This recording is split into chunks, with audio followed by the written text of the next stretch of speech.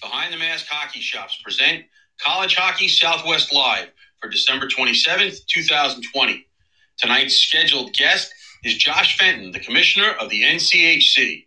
Behind the Mask's College Hockey Southwest Live is brought to you by Verizon Wireless. Experience Verizon's 5G and 5G Ultra Band for business. Verizon Wireless, 5G built right. By Bell Ford. See our award-winning dealership at 2401 West Bell Road in Phoenix, or go to bellford.com. The NCHC and NCHC.TV. Subscribe to NCHC.TV and watch the best in college hockey all season long. Behind the Mask Hockey Shops. Visit any of our 3 Valley locations or go to BehindTheMask.com and gear up for the new season on ice or in line. Cold Beers and Cheeseburgers. 12 Valley locations, 2 in California. Your home for sports, craft beers, and made-to-order burgers. Roger Klein's Cancion Tequila. For the best margaritas and more, go to MexicanMoonshine.com to see how to get your bottle today. Jesse Ray's Barbecue. Stop in and pick up any of our award-winning sauces on your way home at 5611 South Valley View Boulevard in Las Vegas. Caesars Entertainment Resorts. Anywhere you want to go, you can bet there's a Caesars Resort in the center of the action. And by College Bar and Grill at 740 South Mill Avenue in Tempe, ASU alumni owned and operated.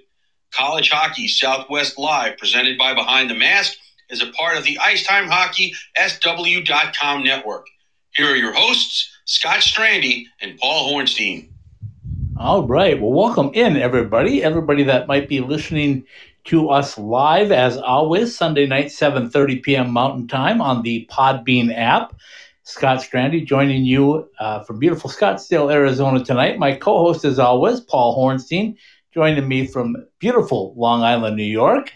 And, folks, this is College Hockey Southwest Live, presented by Behind the Mask Hockey Shops. We are excited to talk college hockey, as we always are, every Sunday and Tuesday night. But, Paul, how are you? We're doing good, and I don't blame you for wanting to hear Leah's voice over mine on the intro. So, I don't know what happened there. I heard her voice 1 second, and then heard mine the next, but that's okay. Her voice is much I didn't hear that. Anyway. I only heard yours. I don't know where that really? from. Maybe there was I don't know what the heck I hit then. Maybe it was me on my end in my headphones. This is why you guys do the technical stuff, and I just hop on because it was all you tonight, buddy. What I'm doing. It was all you. Okay, well it would. Paul, we made it through. If there's going to be a screw up, it's probably mine. We made it through No, don't go there now, because I've done plenty. Let's say a Merry Christmas belated and a Happy Holidays and an upcoming Happy New Year to everybody out there. We survived the Christmas holiday. I'm assuming that yours was good, since I had a chance to visit with you a little bit. But how was it? Well, it's quiet now. My children are much older. It's not the same. When you have smaller children around, the only really small one we have in my family is my niece, and she's a few hours away, and hopefully we'll get to see her this week. You already know this, so it's not like I'm telling you something you don't already know. And you got that little one coming up who's already terrorizing his parents. And I like to send you that video every now and then. It's a beautiful thing. And I'm not used to baby's first words not being mama or papa. Taco? I'm in. Let's just get him. Well, hey, maybe we should have really worked hard on it to get him to say burrito.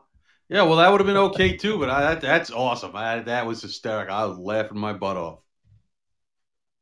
Good to hear. Okay, so the hockey season is in full swing. We've had games being played all the way up. There was games today, I think, Paul. So everybody's getting a little action in.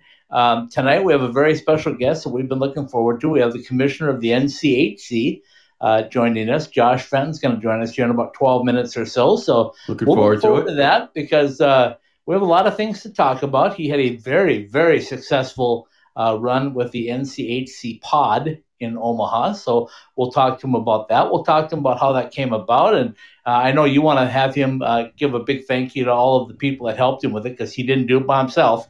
We know that. No. And he'll acknowledge that. I am 1,000% sure of that. Oh, absolutely. And we'll talk about where we're headed with the NCHC and other college hockey things. When you look at Josh's resume and you just look at what he's done with the NCHC in the last 7 years since its existence, basically, the things that he's accomplished have been phenomenal, and the growth of college hockey has been phenomenal. So, shout out to another Minnesota boy. If you need to get something done, just look for a Minnesota boy in hockey, and usually we can get it done for you. Are you going to want me to shut my mic off so you guys can just talk about the Iron Range Josh is a city boy. He's that's why listen. You're talking to a New York City kid. To me, anything outside the 5 boroughs was the country when I was growing up. So I know differently now, obviously, but I hear you. But it was all concrete to me. You guys had like trees and dirt and we played on frozen backyards and things like that. So that was the way it went. I do want to tell you a couple of things that really shocked me all the time. Is like the pod ended after 21 days. And then there's a couple of weeks off, but then I see teams that are already back practicing, getting ready to go. We talked to Coach Powers on Tuesday night. He's going to be in Minneapolis on New Year's Eve, and they're going to get a couple of skates up there on the big ice sheet at Minnesota before they play. Denver, I saw, was on the ice practicing. I know most of our teams are getting in a lot of practice because it's been such a weird year. And they all play next week.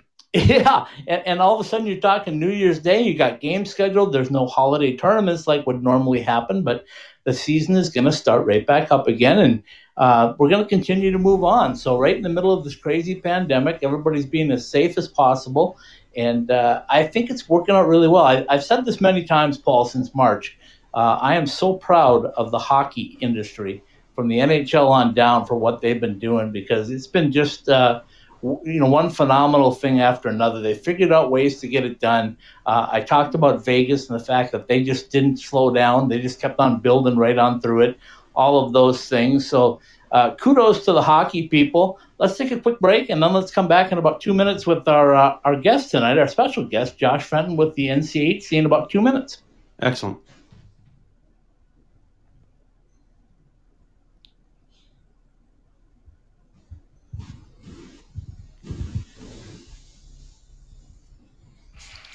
We've all been there. We know what kind of gift to get someone, but sometimes it can be too hard to make sure that the gift is the right size or style. So we shrug our shoulders and try to think of something else. Well, if that person is the hockey player in your life, the answer is easy. A gift certificate or a gift card to Behind the Mask hockey shops. Whether you go to any of our 3 Valley locations or BehindTheMask.com, our gift cards are the perfect solution. Sports equipment, especially hockey equipment, has to feel right to the user, and the Behind the Mask gift card allows you to show the player how much you care and lets them pick out what's right for them, whether we're talking about sticks, gloves, skates, or more. Pick one up today at any of our Behind the Mask locations in Gilbert, Peoria, or Scottsdale, or at BehindTheMask.com.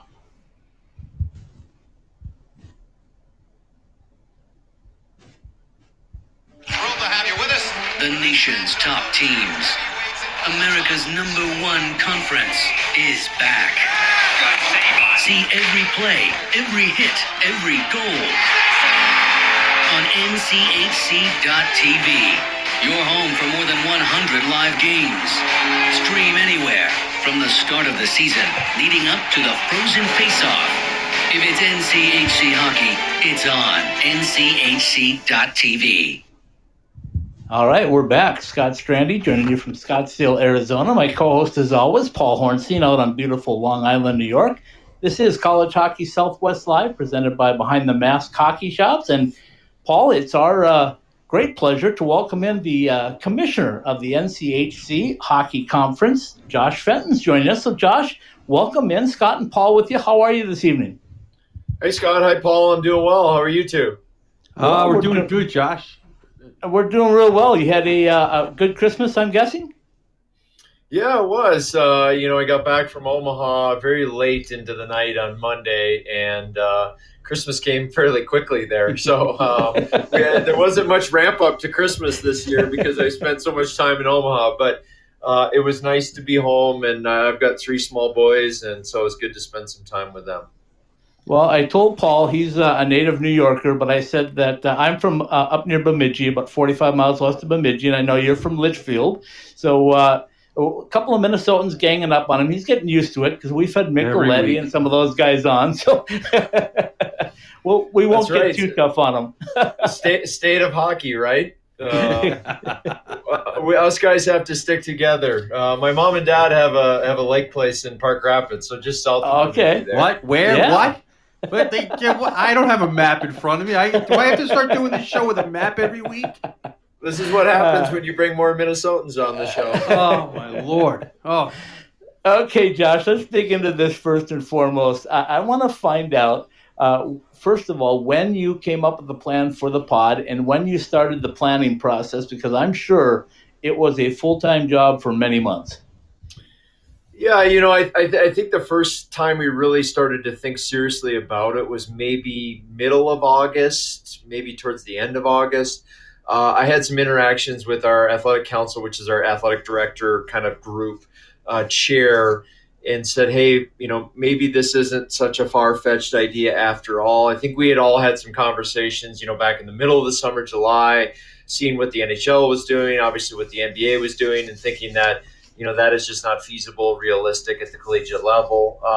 But then I think we started to think a little bit more that, hey, this may be the only way for us to get our season going successfully, just given the geography of the conference. And so I would say it was probably mid-August when we really started to have some of those conversations, and then things really heated up into the month of September. And then from there, it was you're exactly right. It was a full-time job. I felt like, and I think a lot of us felt like, we did nothing other than plan for it and get ready for the pod. And we probably bit off more than we could chew. And we probably didn't know what we were getting ourselves into, to be honest with you. But we just kind of kept going, plugging away, learning as we went, as we created the plan. And then obviously we got to late November, early December, and there we were. And we were in Omaha, and we completed I was there for 23 nights and 38 games, and went off fairly successfully. Yeah, absolutely. I will follow that one up, and I know Paul's got some questions for you in a second, but I will commend you, first of all, because I thought it was fantastic. I thought your coverage on NCHC.TV was fantastic, and I know your cooperation with Midco was just unbelievable. Paul got a little bent out of shape sometimes because he couldn't keep up with the North Dakota advertising, but well, I'd never seen any of that before. But anyway, at this point, Paul, I mean, you have your vacation booked to Devil's Lake for ice fishing?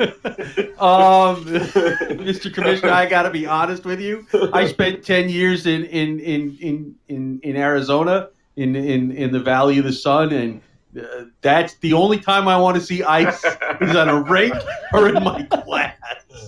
Yeah, it's cold enough here for me. I understand. So anyway, Josh, to finish that one up, is that I thought you guys did a fantastic job, and I'm sure there were things behind the scenes that maybe didn't go as planned. I know you had the problem with Colorado College, which was really unfortunate for them, and but things went off really well, or at least you did a great job hiding it if there was something that didn't. Yeah, I mean, certainly there was quite a bit of stress behind the scenes, especially those first few days. I think everybody didn't know what to really expect once we got there. We had created a medical protocol, which included the testing strategy, and we felt fairly confident in that. And that was months into creation, working with good, fine doctors at the University of Nebraska Medical Center, the Global Center for Health Security. And I've had more conversations with virologists and pathologists and doctors that know a lot about this virus.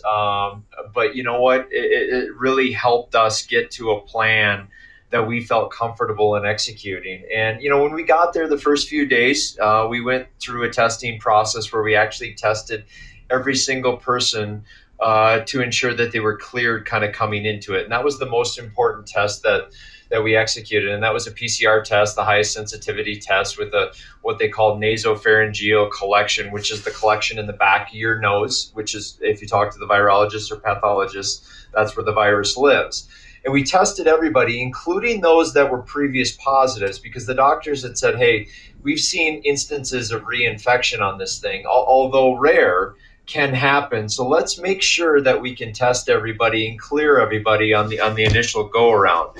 And so we tested every single person in what we call tier 1, which is everybody in the travel party plus kind of the essential staff and workers that had connections to teams. And we had to work our way through some challenges there on the testing, because we did have some positives that were indicated from that test of those that were prior positives. And we kind of expected some of that. It was maybe a little bit more than what we expected, but the protocol was written in a way where we were able to use some tools to look at things like viral loads and antibody levels to essentially clear people, because that infection that was found in the body was considered to be an old infection, a remote infection, because they previously had the virus, maybe months ago. And so there was some nervousness a little bit in those first few days, Scott. But once we kind of got through that, then we got into a rhythm with testing and frankly, with just the general operations that became very rhythmic as we kind of went along. And, by the second and the third week, I'll tell you, I still had a lot of nervousness each and every day in which we tested, which was frankly every day. Not everybody tested every day, but there was somebody testing at least every day. And so there was always a little bit of uncertainty surrounding that, but we don't believe we had any, what we would call active infections during the entire time of anybody within the tier 1 designation for the 3+ weeks we were there. So pretty excited about that, and pretty excited that we were able to create a safe environment to play hockey games. So just to give people an idea of a comparison, you say those first 3 or 4 days that everybody was there, you tested all at a much more intense level. What was the difference, say, on those first 4 days, those first 5 days, as compared to by the start of week 3 that you guys were there? What was the contrast in the numbers, approximately? I don't have exact numbers. Yeah, so the testing strategy laid out basically where I'll actually take you to prior to when we got to Omaha. Teams had to test 3 times and certify 3 negative results on an antigen, which is a rapid point-of-care test, or a PCR test prior to coming into the pod. So they certified those results with us. Everybody arrived. The first thing that they did before they did anything else, including check into their hotel, was take the on-site arrival PCR test, which is the one I just described. And that was where we collected on everybody across all teams, regardless of whether you were a prior positive or not. We had documentation if you were a prior positive, and that was an important part of the protocol. But again, there have been instances of reinfection, so we wanted to clear everybody and make sure that we could ensure that there wasn't any reinfection. So we did that initially. We got everybody cleared through all the tools and the technologies and the expertise of the medical doctors that we used. And then we went into a rhythm, Paul, where we were testing basically every day you played a game, or potentially the day prior if you played the noon game the next day. So if you played the noon game the next day, you got tested the day prior, and that was just from a timing standpoint. If all other game times, whether it was a 3:34, 7:30, or 8 o'clock game, you got tested on that day. We tested 1 time a week with a PCR test, again, the highest sensitivity test that's out there, the gold standard as they refer to it as. Once a week, we did a PCR test. All the other tests were rapid point-of-care antigen tests. The other thing that I will mention is that once we cleared the previous positives on that initial test, that group was then exempt from testing per CDC and NCAA guidance, knowing that they had the infection before. We cleared them that they were not reinfected, and therefore we didn't need to test them throughout the duration of the pod. And that's protocol that people are following across the country for any sport. So Josh, I talked with several coaches over the last 6 months or so, and I said one thing with NCAA hockey this year, it's kind of like it's been you're all out for you doing your own thing within a conference or whatever, and of course the independents like Arizona State had to join up with somebody, and the Big Ten kind of adopted them for the year, but. Everybody had kind of their own game plan, and I thought your game plan was the best, not only because you're here with us tonight, but when I looked at it from 30,000 feet, Josh, I thought, what a great idea. We saw the success of the actual bubble in the NHL. So how much did that play in the way you wanted to set up the pod part of it, and did you think it would be as successful as it was? We believe. I'll answer the second part first. We believed in the protocol. We believed in the plan. And so I don't know how we were going to define success other than if we were able to play hockey games. And that's ultimately what we were able to do. Certainly we had some nervous moments maybe at the beginning, whether this was going to work or not work. But we were able to clear everybody. And then once we got into that rhythm, guys, I felt fairly confident that we were going to finish it successfully based upon the plan that was set up. And that was months into the making that we talked about earlier. Regarding the National Hockey League and the bubble up in Edmonton and in Toronto, I had many conversations with them, just kind of learning a little bit about the logistics and details, in particular the venue configurations and what they went through with operations in the venue, especially early on in those bubbles, because they had so many teams that were in those venues early. When you got down to the conference semis or the conference finals or the cup final, obviously you didn't have as many teams there. But I wanted to understand how the operations worked. And so they gave us a lot of good insight into things like locker rooms and towels and, just how to manage things. But the one thing, guys, that we never proclaimed that we were going to be was that we were going to be the NHL bubble. It just was not going to happen. They created a true bubble. That's why they called it a bubble. We created ours and we called it an NCHC pod. That word kind of came from discussions amongst our athletic directors. People were a little nervous, and I understand why, to call it a bubble, because if you look at a bubble and you think about a bubble, it's nothing in, nothing out. We wanted to control the variables that we felt like we could control that gave us the safest environment to conduct hockey games for a group of student athletes that deserve to play hockey games. I'll tell you the biggest reason why we felt like this model ultimately was the right model for us. We are a conference that spans 3 different time zones: the Mountain, the Central, and the Eastern time zone. And so if we thought we were just going to put our teams in travel mode, and this was thoughts way back in August, that we were just going to put our teams into regular travel mode and that everything was just going to be fine, we felt like we were fooling ourselves. And we said, there's a way in which we can get off the ground and get off the ground successfully, and this is the way to do it. Because if we go into the regular travel mode right away, we're going to start, and then we're going to probably stop. And it also said to us, hey, it gives our schools a little bit more time to prepare for when we do have to go into the regular travel mode. It also gives it more time for maybe the virus to, calm down or go away a little bit. Obviously, that maybe hasn't quite happened yet, but our geography and just the distance and the geography and the travel that's involved in the conference really led us to this. This is the safest manner to start the season, and we went through it, and I would say for sure that was the safest manner to start the season. Okay, so you guys came up with the idea for the pod, and then did the pod idea come up first, or just splitting into divisions for the rest of the schedule follow that, or was it at the same time?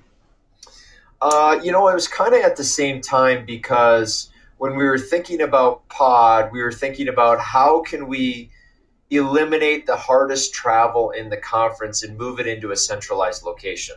So we were obviously thinking about a pod when we were thinking about how can we alleviate the travel for teams like Miami and Western coming to Colorado, or the 2 schools in Colorado going to Miami and Western. And so what we did was then obviously we created divisions. We created somewhat regionality in the conference, if you could call it that, with West and East, and said, if there's a way in which we could structure the conference overall to whereby we could get rid of the longest travel trips, play them in the pod, and then for the second portion of the year when we do have to travel, can we manage that travel even with some longer bus trips? And we felt like, the model that we created certainly allows our teams to do that. If Miami and Western or CC and Denver were going to go to one another, there's no busing. You have to get on an airplane. There's just no busing with that. You can bus from Miami to St. Cloud or Western to Duluth. And so, yes, those are long bus trips, but those bus trips are doable. And so we tried to create regionality in the conference because we knew that the travel was going to be an important part of it. But the concepts were kind of born at the same time because of that. So, Josh, when we talk about the conference just a little bit, breaking off of the pod now, and we talk about just how good your conference is, were you surprised at the teams and the results that you saw in the pod? No, I don't think I'm ever surprised by results when our teams play one another. I think, that's gone maybe out the window the last, maybe since we started, where anybody can beat anybody in any given night. And, that continued to play true in the pod. Certainly there were a few teams that had a little bit more success, a few more wins than other teams. I think a couple of them that were expected, so to speak, whether it be preseason rankings to have, maybe better records than others. But yeah, I don't think any of those results were,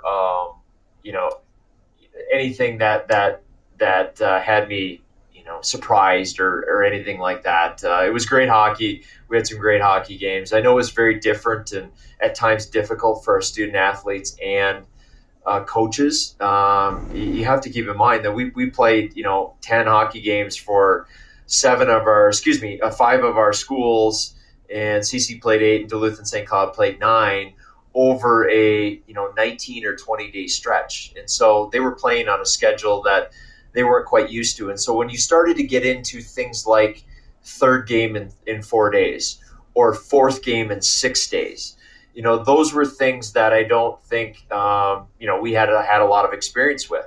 At the end of the day, I think our teams handled it very well. I spoke to many of our coaches, and certainly there were moments of fatigue.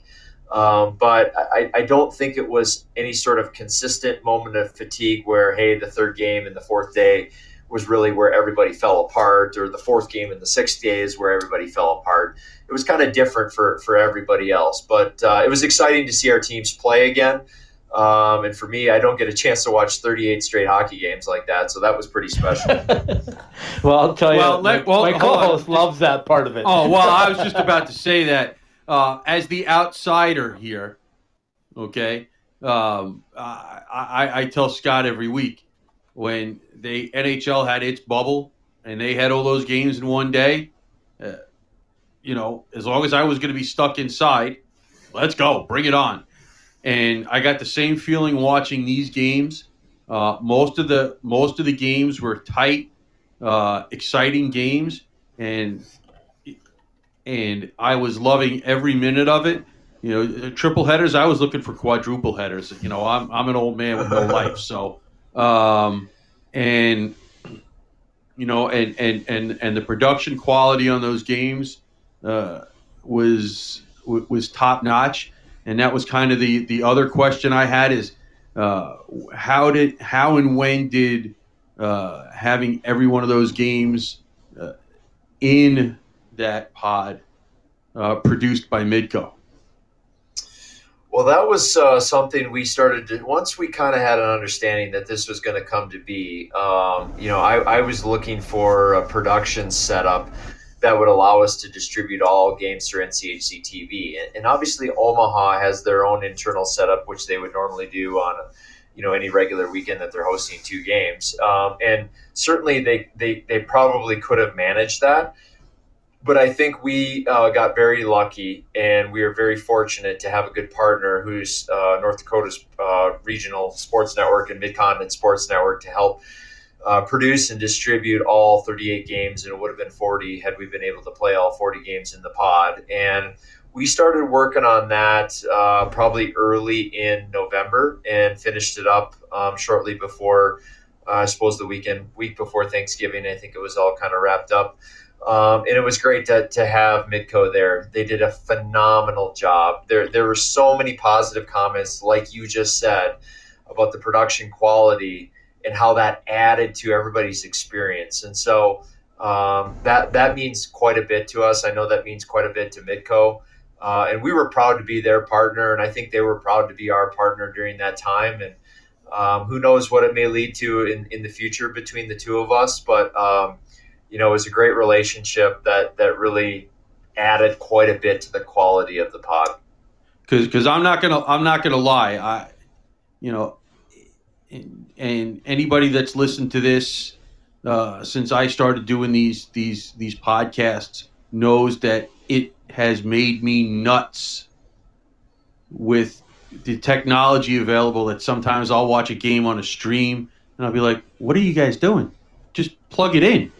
And so being the ASU alum that I am, we are as a program, dependent based on the situation and the newness of the program, what other schools do for their streaming services. And it was a complete and total joy to watch those games. It was top-notch production. And like I said, outside of getting used to the commercials that you just don't see where, axe throwing and ice fishing and farm products, growing up in New York City, it was great. And Scott will tell you that I just gushed over this for like 2 weeks now. Well, it's really great to hear, and thank you for those very, very kind words. And I'll be sure to pass those along to Midco. And I know their advertisers certainly got their money out of it based upon how many people are talking about axe throwing and ice fishing and all the great commercials that were. Yeah. I mean, listen, and I understand that they got that giant bang for their buck too. It just, like I said, especially the first game, it just catches your eye. I'm like, wait, what? What did I just watch? So, kudos to that. And so I know that you got more, Paul.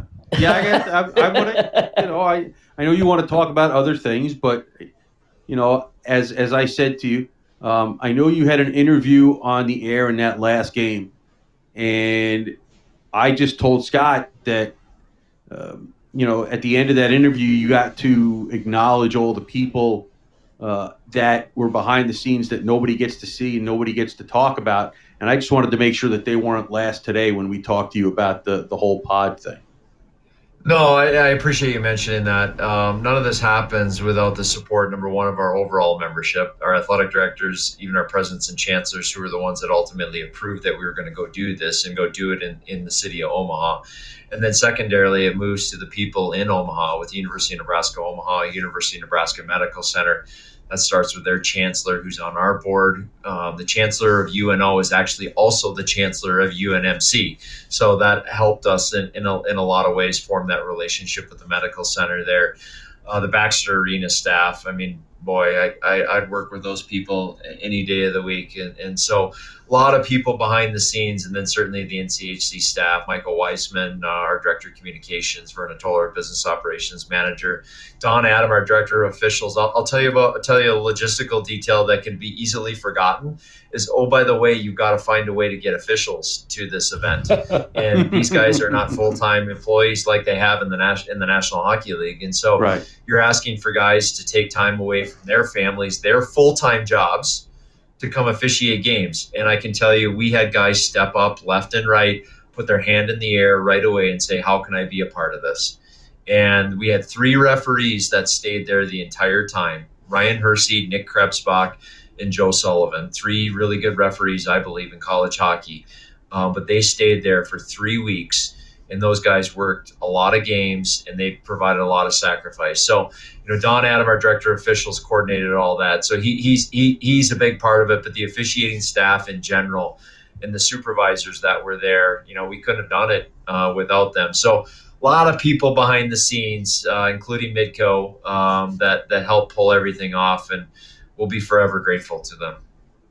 And, you mentioned it, when we started here tonight, you have 3 boys that you got to spend some time with. We haven't even gotten to everybody's family that had to sacrifice seeing people for 3 weeks.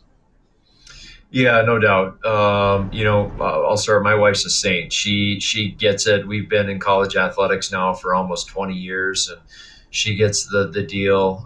She worked in college athletics previously.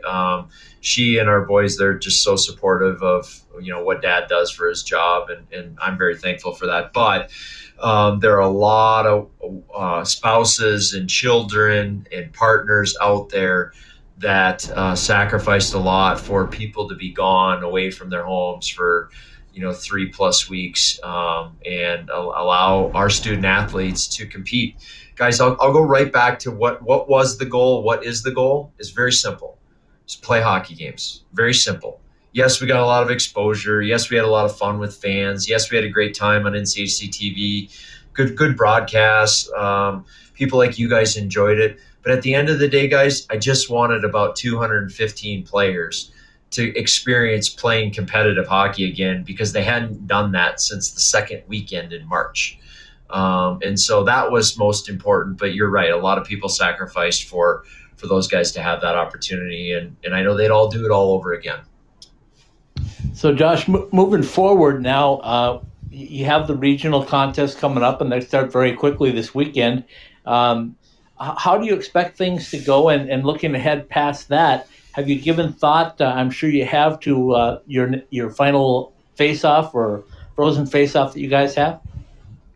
Yeah, so regarding the rest of the season, I kind of go back to what we were thinking about when we put the pod together, and it was the safest manner to start. And if we felt like we just went into regular travel mode, we'd start and we'd stop because of challenges. Well, unfortunately, those challenges continue to exist, and we see them in college hockey. We see them just generally in college athletics, or in athletics, I should say.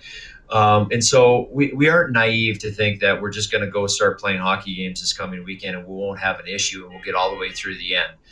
Ultimately, I think we're probably going to have issues, and, we're going to have to work our way through those issues. We've got protocol. We've got policy in place that can help kind of guide us through the season. If we were to have COVID issues that would force, cancellations, postponements, that type of thing. But we believe the regionalized schedule to some extent, as much as you can regionalize our conference, will help hopefully mitigate the issues, and that we can keep playing hockey games. The one thing I will say about the pod that has everybody, I think, in our conference understanding better is that if you adhere to protocol and you adhere to doing the right things like masking and distancing, and they'll get tested regularly on their campuses, that we've got a chance to keep playing hockey games. And now that they've got a taste of that, I think that taste stays in their mouth. And I think we've got a good chance to keep playing all the games that we can. We're probably going to have issues. Everybody's had issues. We're not going to worry too much about that because we've got plans to deal with those. As it relates to the postseason, right now we're scheduled for our 4 quarterfinal round sites on our top 4 finishers of our standings, and then the frozen face-off in St. Paul at XL Energy Center. We're certainly having lots of discussion about that. We had discussion about it throughout the month of December when I was in the pod with our athletic directors, and looking and talking about different types of scenarios, whether we can go to XL for the frozen face-off, whether we may want to consider something on campus. So there's a lot of variables that still need to be figured out. I think the next, call it, couple of weeks are going to be really important for us to figure out what that postseason looks like. But for right now, it's on as scheduled. But any and all ideas are being considered still. Speaking of the postseason, how often are you guys having discussions with the other conferences and the NCAA about the NCAA tournament?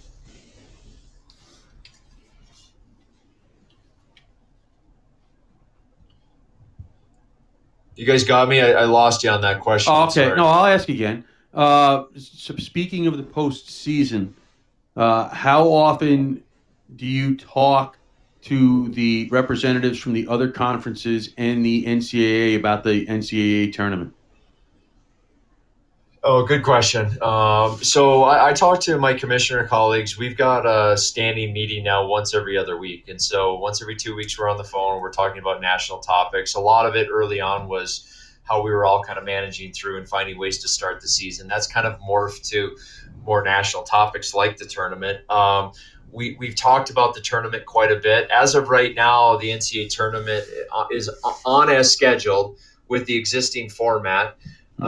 We know that the selection process is going to have to be different because RPI is really not going to be useful, which that means pairwise is not going to be useful because we just don't have any cross-conference competition, or I should say we don't have enough cross-conference competition for RPI and pairwise to be useful. And so the committee's got a pretty challenging task in front of them to figure out how they're going to select the at-large teams for the tournament, when in past history, for the past, 15, maybe 20 years at this point, we've been going off of quantitative data. And now they're not going to be able to use quantitative data from this year to select the teams for the tournament. We've been on record to say that we think that the tournament selection process should involve some quantitative data. And we believe that they should go back and look at previous years' history of how many teams each conference has placed into the tournament, and then potentially let the conferences determine those teams for the number of slots that the NCAA would allocate for a particular conference. We could go back 7 years to when the Big Ten and the NCHC started and look at the number of slots that teams have had teams in the tournament. The other caveat that I would put to that is we've got a couple independents out there, and so I think the committee should reserve the right to select an independent if they feel like an independent is worthy of consideration for the tournament. But I think it's a tough and tall ask to ask the committee to take and select 10 at-large teams when basically all you're going to have is in conference competition for everybody the entire year. So I don't know. It's difficult to put the eye test to selecting teams for the tournament when you don't really have any cross-conference competition to,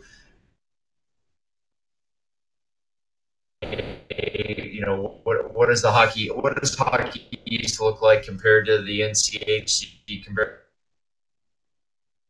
to the Big Ten, compared to the WCHA, and so forth. So it's one thing that people are a little unsure of how this is going to work, and I suppose we're going to find out from them. That's at least what.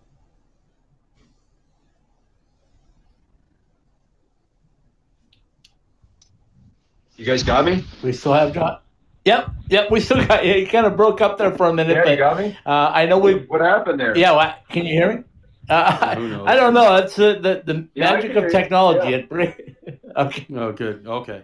Okay. So Josh, I just wanted to ask you a little bit about moving forward. We're here in Arizona State country, and the new building was just announced a couple of weeks ago, and Coach Powers is certainly excited about that. And you look down the road, and they're looking for a conference. I don't know. There's probably been preliminary discussions for years now since they came in, but any chance that the NCHC wants to get bigger? I don't think that's technology. I'll tell you what, membership is always something that's very important to us. You guys got me? Yeah. Yeah, go ahead, Josh. You guys got me? Yeah. Yep, we still got you. Go ahead. I'm sorry, guys. I don't know what's going on. That's okay. So I was just saying that membership is certainly very important to us. We talk about membership regularly. We haven't talked about it a whole lot recently, to be honest with you, because we've just been in the middle of COVID and dealing with what we're dealing with for the current season. And so we haven't had a chance to really, frankly, speak about it a whole lot. The news about Arizona State's facility, and I've gotten to know Frank Ferrara and Greg Powers certainly over many years now, is awesome news for Arizona State as a program, and it's awesome news for college hockey just generally. To have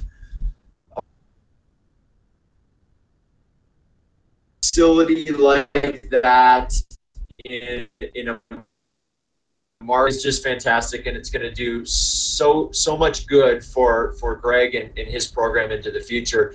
And it's a piece of something that's very important for Arizona State as they look for conference affiliation in the future. Certainly, they are a viable member, a strong institution that would be a viable member for a conference. We just have not had a lot of conversation about membership recently, and that's frankly, guys, because of COVID, and we've been spending 24 hours a day, seemingly 7 days a week, on how are we playing hockey games. Now, having said that, I do know that there will be a place and a time to have a discussion about conference alignments in the near future, and that probably comes once we can kind of sift our way through the rest of the season, get ourselves through the season, and then hopefully feeling as though that the future years will return to some sense of normalcy, and those conversations regarding membership can be a little bit more prevalent. So we just haven't had a ton of conversation about it, but certainly Arizona State is a great program. Greg and his staff have done a great job, and they'll be a force for many years to come here. I guess my quick follow-up, hold on 1 second, Paul. Just one quick follow-up, Josh, on that one would be, is even or odd numbers, does that play a part in membership for conferences? Or I know for scheduling it's nice, but is that a requirement where if you were going to add one, you'd want to add two just to stay even number, or doesn't that really factor in? I consider that to be more of a convenience factor, to be honest with you. Membership comes down to what maximizes the value of the conference for the existing member institutions if you're considering something like expansion. And so value can be measured in a lot of ways. There's financial value, there's exposure value, there's recruiting value, there's competitiveness value. There's a lot of different ways in which we can measure value. The number aspect of it, of how many teams are in the conference, is, to be honest with you, in my opinion, certainly it's a small piece of value, but it's just that. It's more of a convenience factor, because you're right. It's maybe easier to schedule with an even number versus an odd number. But at the end of the day, if an odd number makes sense because that maximizes the value in the conference, then an odd number makes sense because the value is maximized in other ways. Good, because I even had these conversations with people screaming about this obsession with even numbers, and that might be a media thing about how, well, they have 9, they have to make it 10, or they have 11 and they're waiting for this 12th team. So I am very glad to hear that. And we understand that the virus and COVID has made just about everything other than what's happening right now irrelevant. But because Scott brought up the future of the conference and just the future of college hockey in general, without obviously giving away information that you can't, before everything went crazy, would you have conversations with schools that would call you up and say, hey, we're looking to do this, or we're investigating would you have those conversations often or regularly with schools or interested parties of schools that currently don't have programs? Yeah, I think that's just kind of the nature of the job, to be honest with you, is, general conversations from time to time with people that maybe from institutions that are considering adding men's ice hockey, and they just want to know maybe a little bit more about the sport, or maybe they want to know a little bit more about our conference, or, hey, what does it take to start a men's ice hockey program? So, yeah, I mean, I will generally have some of those conversations. To your point, I haven't had much in the way of those conversations in probably the past year, right, because of COVID. But yes, those are normal and natural, and I don't think that that's unique to me or the NCHC. I think conference commissioners and conferences, hockey or otherwise, have those conversations just kind of generally and regularly when they come up. So yes, I've had them, but to your point, yeah, we haven't talked. I haven't really talked with anybody in the past year. All right, Josh, we certainly appreciate you taking the time tonight to visit with us. We've got a lot of great information. I want to give you one last one to kind of shout out the conference players that are playing in the World Juniors and what you've seen and how proud you are to know that your conference continues to produce that kind of talent. Yeah, no, so the World Junior Championships obviously are going on. It's just great to watch hockey again, right? Just like everybody was watching the NCHC, now the World Juniors seem to be the showcase of hockey right now with no National Hockey League going. And we've got 3 players on Team USA, Tyler Cleveland, Jake Sanderson, and Bobby Brink. Both those guys are from North Dakota, and Bobby Brink is from the University of Denver. And then we have Cedric Fiedler, who's playing on Team Switzerland, who played today. And so certainly very, very proud of all 4 of those guys. Maybe a soft spot in my heart or our hearts because we're located in the U.S. for Team USA to do well. We've got 3 players on Team USA. And so we'll see how they go here now that they're back 1-1. Big win last night, big lopsided win last night. But excited to see NCHC guys showcase their talents on a international stage in the World Junior Championships. Josh, thanks so much for joining us. Like I said, I appreciate it on a Sunday night in the holidays for you to jump up and tell us a little bit about the conference. And once again, what a great job you guys did. I can't say that enough. If you're a college hockey fan, you have to be a fan of what you guys produced in Omaha. Well, thank you guys very much for having me, and thank you for covering the game of college hockey. We're somewhat of a niche and regionalized sport, but passionate people like the 2 of you that cover the game and showcase the game do a lot for our exposure just nationally. And so we I very much appreciate that. And we had a good time in Omaha, but now we're back into real life, so to speak, and look forward to the rest of the season. But thanks for having me. Absolutely. Thanks for coming on. Folks, that's the NCHC Commissioner Josh Fenton joining us tonight on College Hockey Southwest Live. Paul and I will be back in about 3 minutes. I can't wait to get to Las Vegas and check out the Fortress. Going to see the Golden Knights? No, stopping at Jesse Ray's Barbecue for lunch. Oh, that Fortress. That combination of brisket, hot links, fries, mac and cheese, surrounded by a fence of ribs? I'm in. Exactly. Jesse Ray's Barbecue, located at 5611 South Valley View Boulevard, right behind the Mandalay Bay Hotel. Check out their pulled pork, smoked chicken, or the fall off the bone baby back ribs. Jesse Ray's Barbecue has been voted the best barbecue in Las Vegas 2 years running. So whether it's a midday meal or a pregame feast, head to Jesse Ray's Barbecue for all their award-winning tastes.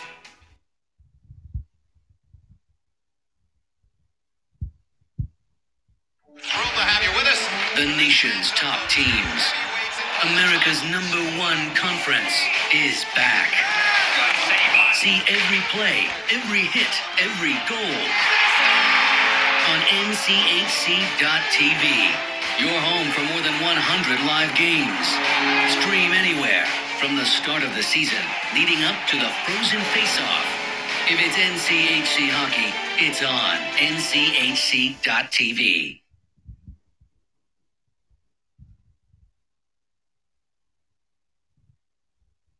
If you live in the Valley, you know that there are no shortage of options when it comes to eating Mexican food. But if you want authentic taste combined with a fair price and relaxed atmosphere, then head to Burrito Express. From the breakfast burritos, which are served all day, to the combination plates for lunch, Burrito Express delivers that homemade taste you would expect from your own kitchen. Try all of our authentic Mexican recipes at any of our 6 East Valley locations, from Scottsdale to Gilbert and all points in between. ASU alumni owned and operated since 1995. Go to burritoexpress.com and check out our menu, or find a location to order for fast pickup or delivery.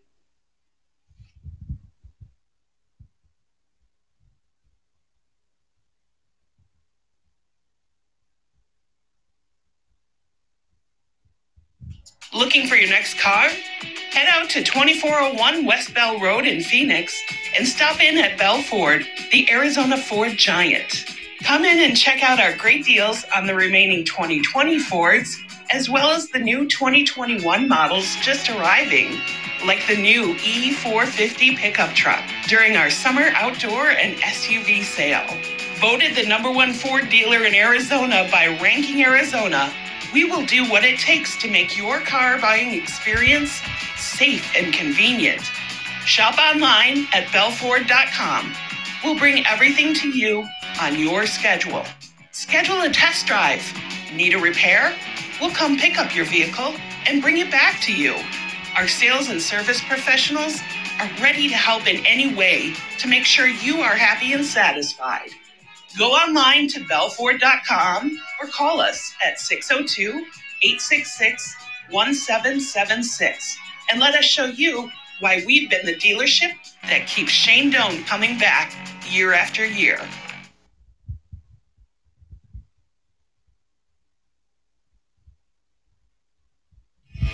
At the heart of any good cocktail is the quality of the spirit used.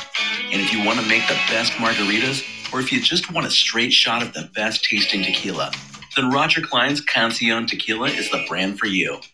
Award-winning Roger Klein's Cancion Tequila has the taste you want to make perfectly blended cocktails, whether you're celebrating an overtime game winner with friends or relaxing by the pool after a long work day. Find your bottle, be it in Arizona or elsewhere in the U.S. Visit us at MexicanMoonshine.com. Roger Klein's Cancion Tequila, award-winning taste since 2011.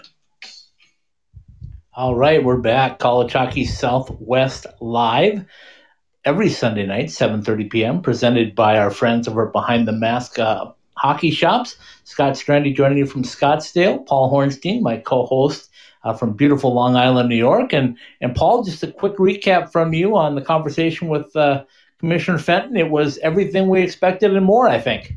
Well, listen, it's first of all, it's nice of him to give us the time, especially since he just got home, less than a week ago after spending 3 weeks away.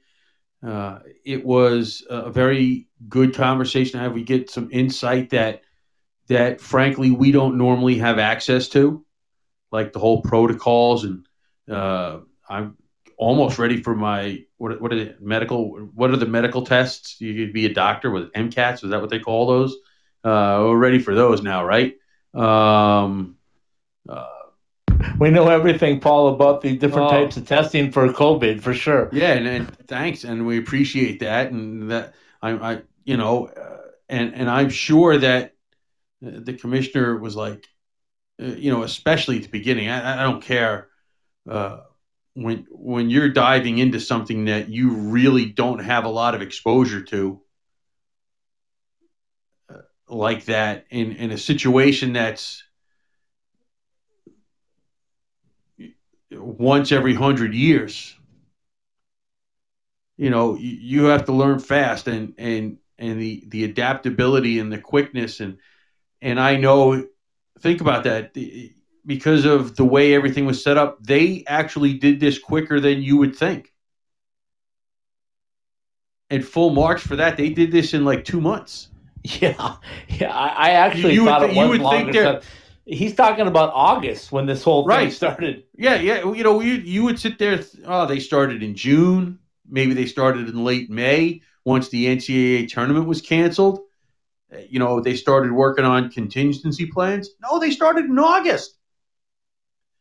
Yeah, that's incredible.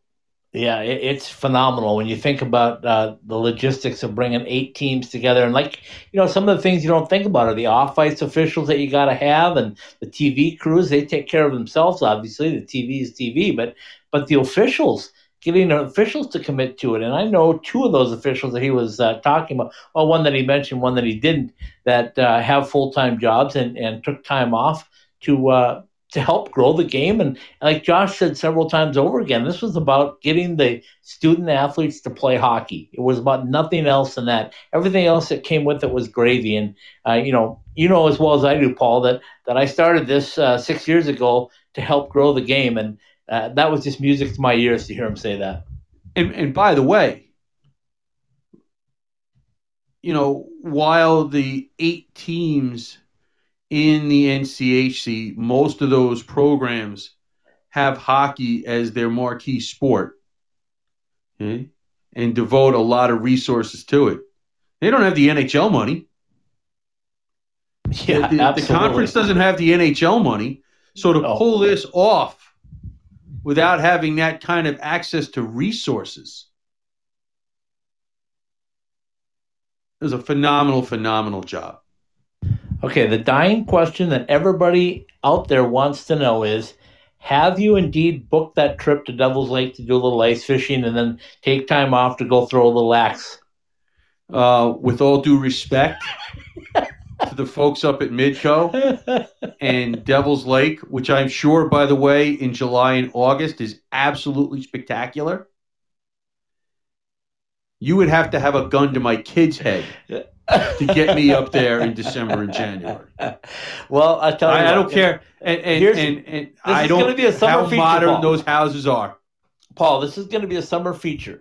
We're going to get a hold of my buddy Mike Peluso, former NHLer and former UMD Played for the Bulldog, who is a fishing guide in North Dakota. We'll get a hold of Mike, and we'll do a little show from either Devil's Lake or wherever he feels like the fish are biting. We'll get some walleye, best tasting fish in the world, and we'll have Mike take us out and maybe do a show with Mike Peluso. Well, listen, you want, like I said, you want to take me there June, July, August? Okay, I'm down. But if you think I'm going there in December and January, you better think again, because that just is not happening. I can't deal with the 20 degrees here. Forget about 20 below. A couple of things that we want to housekeep on a little bit here. We're going to start the tease right now. There will be a Vegas week coming up where we're going to do all 4 podcasts from the beautiful D Las Vegas in downtown Las Vegas. So keep your eyes peeled on our social media for that. It'll be a great opportunity to get out and meet us if you'd like, or get out and hear the show in person if that's such a thing, and at least go out and see the new Circa Resort and the D Hotel. So that's coming up a little while down here in January. And then also... See, now you're talking. Yeah. All right? See, I knew that would get your attention. Now you're talking. You're talking about Las Vegas weather in January. Now you're talking my language. Okay, well, that's good. We're talking Paul's language now, folks. The other thing I want to mention is we have a new partner, Paul. We've got Burrito Express on board. You heard their ad a little earlier in the show. Burrito Express has joined us. We're very thankful to Angel Marin and his brother, his partner, the former ASU alum. So congratulations and thank you for joining us. Former ASU alum. You're either an alum or you're not. Okay, he's an alum. I was going to say a former ASU student, and I got the former and alum put together. So, yeah, I get you. He's an alum. And get out and try the burritos. They're fantastic. We're going to have them on. We're going to have some offers coming up where we can give you a chance to win a gift card. So those are the 2 main things of housekeeping. January 1st, Friday night, the NCHC is underway. You'll see both of our teams in the NCHC, Denver and Colorado College, facing off in a weekend series, Friday, Saturday night. Friday night, they're in the Springs. And Saturday night, they are back in Denver at Magnus Arena. Arizona State Sun Devils. That's a question I actually will wait to ask the commissioner at the end of the season. You think he's going to talk to us again? Well, not if he's smart. But just curious to see, maybe this whole division thing is like, wow, we really like the intensity of this, and there were no people in the buildings. Right. Maybe we look into doing this in another way, shape, or form, and see what it's like with people in the building. Yeah, I like it. And then, I'm sure the Denver and Colorado College fans will like it. We've already mentioned a Saturday, or actually we haven't mentioned Saturday, but Air Force will be on the road in Niagara to face the Niagara Purple Aces. Purple Eagles. Purple Eagles. I think you're right. Purple Eagles. Yep. So they'll be in action on Saturday afternoon. And then, of course, Sunday and Monday series, Arizona State taking on the number one ranked team in the country, the University of Minnesota Golden Gophers, on the Big Ice sheet at Mariucci Arena in Minneapolis. So 3M Arena with Mariucci Ice or whatever they want to call it. It's 3M Arena, so let's make sure we get that right. Okay, so that'll be what's going on immediately coming this week. I still call ASU's basketball arena the University Activity Center, so you're asking the wrong one. I know the financial Desert Financial, I think it is. They paid a lot of money, and I get it, but 10 years of calling it something, walking into it is. Here's the thing, Paul. It used to be Wells Fargo, but before Desert Financial, and they called it the bank, and then Desert Financial is a credit union, so now they have to call it the credit union. It's still silly. All of those nicknames like that are silly. And we can get into that another night, too. Yeah, we'll need a whole day for that. But anyway, so that's what's coming up. Tuesday night, give us a little tease of Tuesday night, because I'm really looking forward to Tuesday night show, Paul. Tease us with what's going to happen Tuesday night. Well, Tuesday night, we're going to get a little look-see into the past where we started looking into this because ASU is playing all of their games on the road this year. There is a connection to a previous team that has done that. Johnny Walker's father played on a Boston College team for a couple of years that played no home games. Yeah, they were building a new arena at that point, weren't they? Right, they were building a new. So they played 2 seasons of nothing but road games there too. Now it's a little different. They were traveling all the way from BC to BU. and BC to Northeastern, etc. And sometimes that 45-minute bus ride was rough, huh? Yeah, I'm sure it was. We can ask them about those too.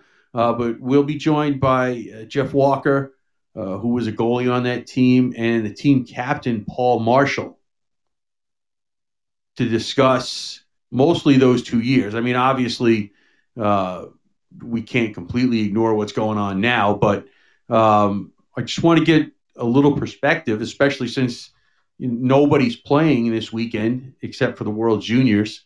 And they were affected by the Olympics in one of those years that they played any home games. So it'll be a chance to get a bit of perspective about not playing at home and playing every game on the road and playing against some people that you didn't like, and in front of people that really wanted to see you go down. So it's going to be a lot of fun. I'm looking forward. It'll be a lot of fun. Yeah, there's no question about it. I got to start doing my research for that. I think. Yeah, I got to start doing my research on that because, like I said, they had 1 year that was really good, and I think they set the best record in school history. And then lost a bunch of those players to the Olympics in 1984. So there's going to be a lot of good stories, I hope. I'm sure. And we'll keep the conversation going, no doubt. Yeah, I don't even care about the on-ice stuff, to be honest with you, but we'll get to that on Tuesday. Okay, before that, we got professional hockey, Southwest Weekly. Tomorrow night, it's going to be another exciting show. We're talking about the return of NHL hockey. We're talking about the Arizona Coyotes and their 25th anniversary here in the Valley of the Sun. We're talking Colorado Avalanche. We're talking Vegas Golden Knights. We're talking about the big trade with Ottawa. The Coyotes trade Derek Stepan to Ottawa for a second-round pick next year, something that they desperately needed to do for cap space and also for draft picks. So all kinds of good stuff. Take it away, my friend, and we will say goodnight with little Roger Klein and the Peacemakers De Niro. Behind the Masks, College Hockey Southwest Live on the Ice Time Hockey SW.com network has been brought to you by Bell Ford, presenting partner of the Sunday Special. Visit bellford.com and explore the 2021 return of the legendary Ford Bronco. Roger Klein's Cancion Tequila, 100% blue agave, is used to make our unique tastes. Go to MexicanMoonshine.com to order any of our 3 award-winning flavors. Behind the Mask, ice, in line, in the net, up the ice, whatever your hockey needs are. See our 3 Valley locations or BehindTheMask.com. By Verizon Wireless, the 5G coverage America's been waiting for. Jesse Ray's Barbecue in Las Vegas. It's all about the butt. By the NCHC. Subscribe to nchc.tv and catch all of the action from the College Hockey Conference of Champions.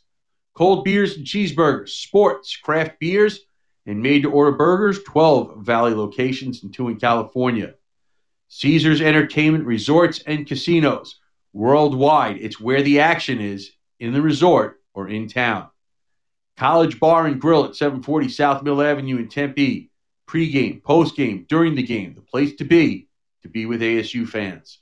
College Hockey Southwest Live, presented by Behind the Mask, and all of the IcetimeHockeySW.com podcasts are live on the Podbean app and are available for download at iTunes, the Google Play Store, Podbean, Spotify, Stitcher, the iHeartRadio app, and on the TuneIn app. Ask Alexa to turn on your ITHSW podcast. Behind the Masks, College Hockey Southwest Live, and all of our weekly podcasts are part of the IcetimeHockeySW.com network. And let's not forget our good friends at Burrito Express, who just signed on tonight. Will be big partners coming up. And I didn't have time to add that in. That'll be next I know it was a late afternoon deal, but we're happy to have them on board. Big shout out and thank you to NCHC Commissioner Josh Fenton for joining us tonight. What a great conversation. What a great individual. And folks, if you want to watch some great hockey, get on nchc.tv. Also, shout out to Michael Wiseman, the Director of Communications for the NCHC, for setting everything up for us tonight. And Paul, thank you for your hard work and putting everything together as well. We will talk to you Tuesday night. We'll talk to everybody else on Professional Hockey Southwest Weekly tomorrow night. Good night, everybody.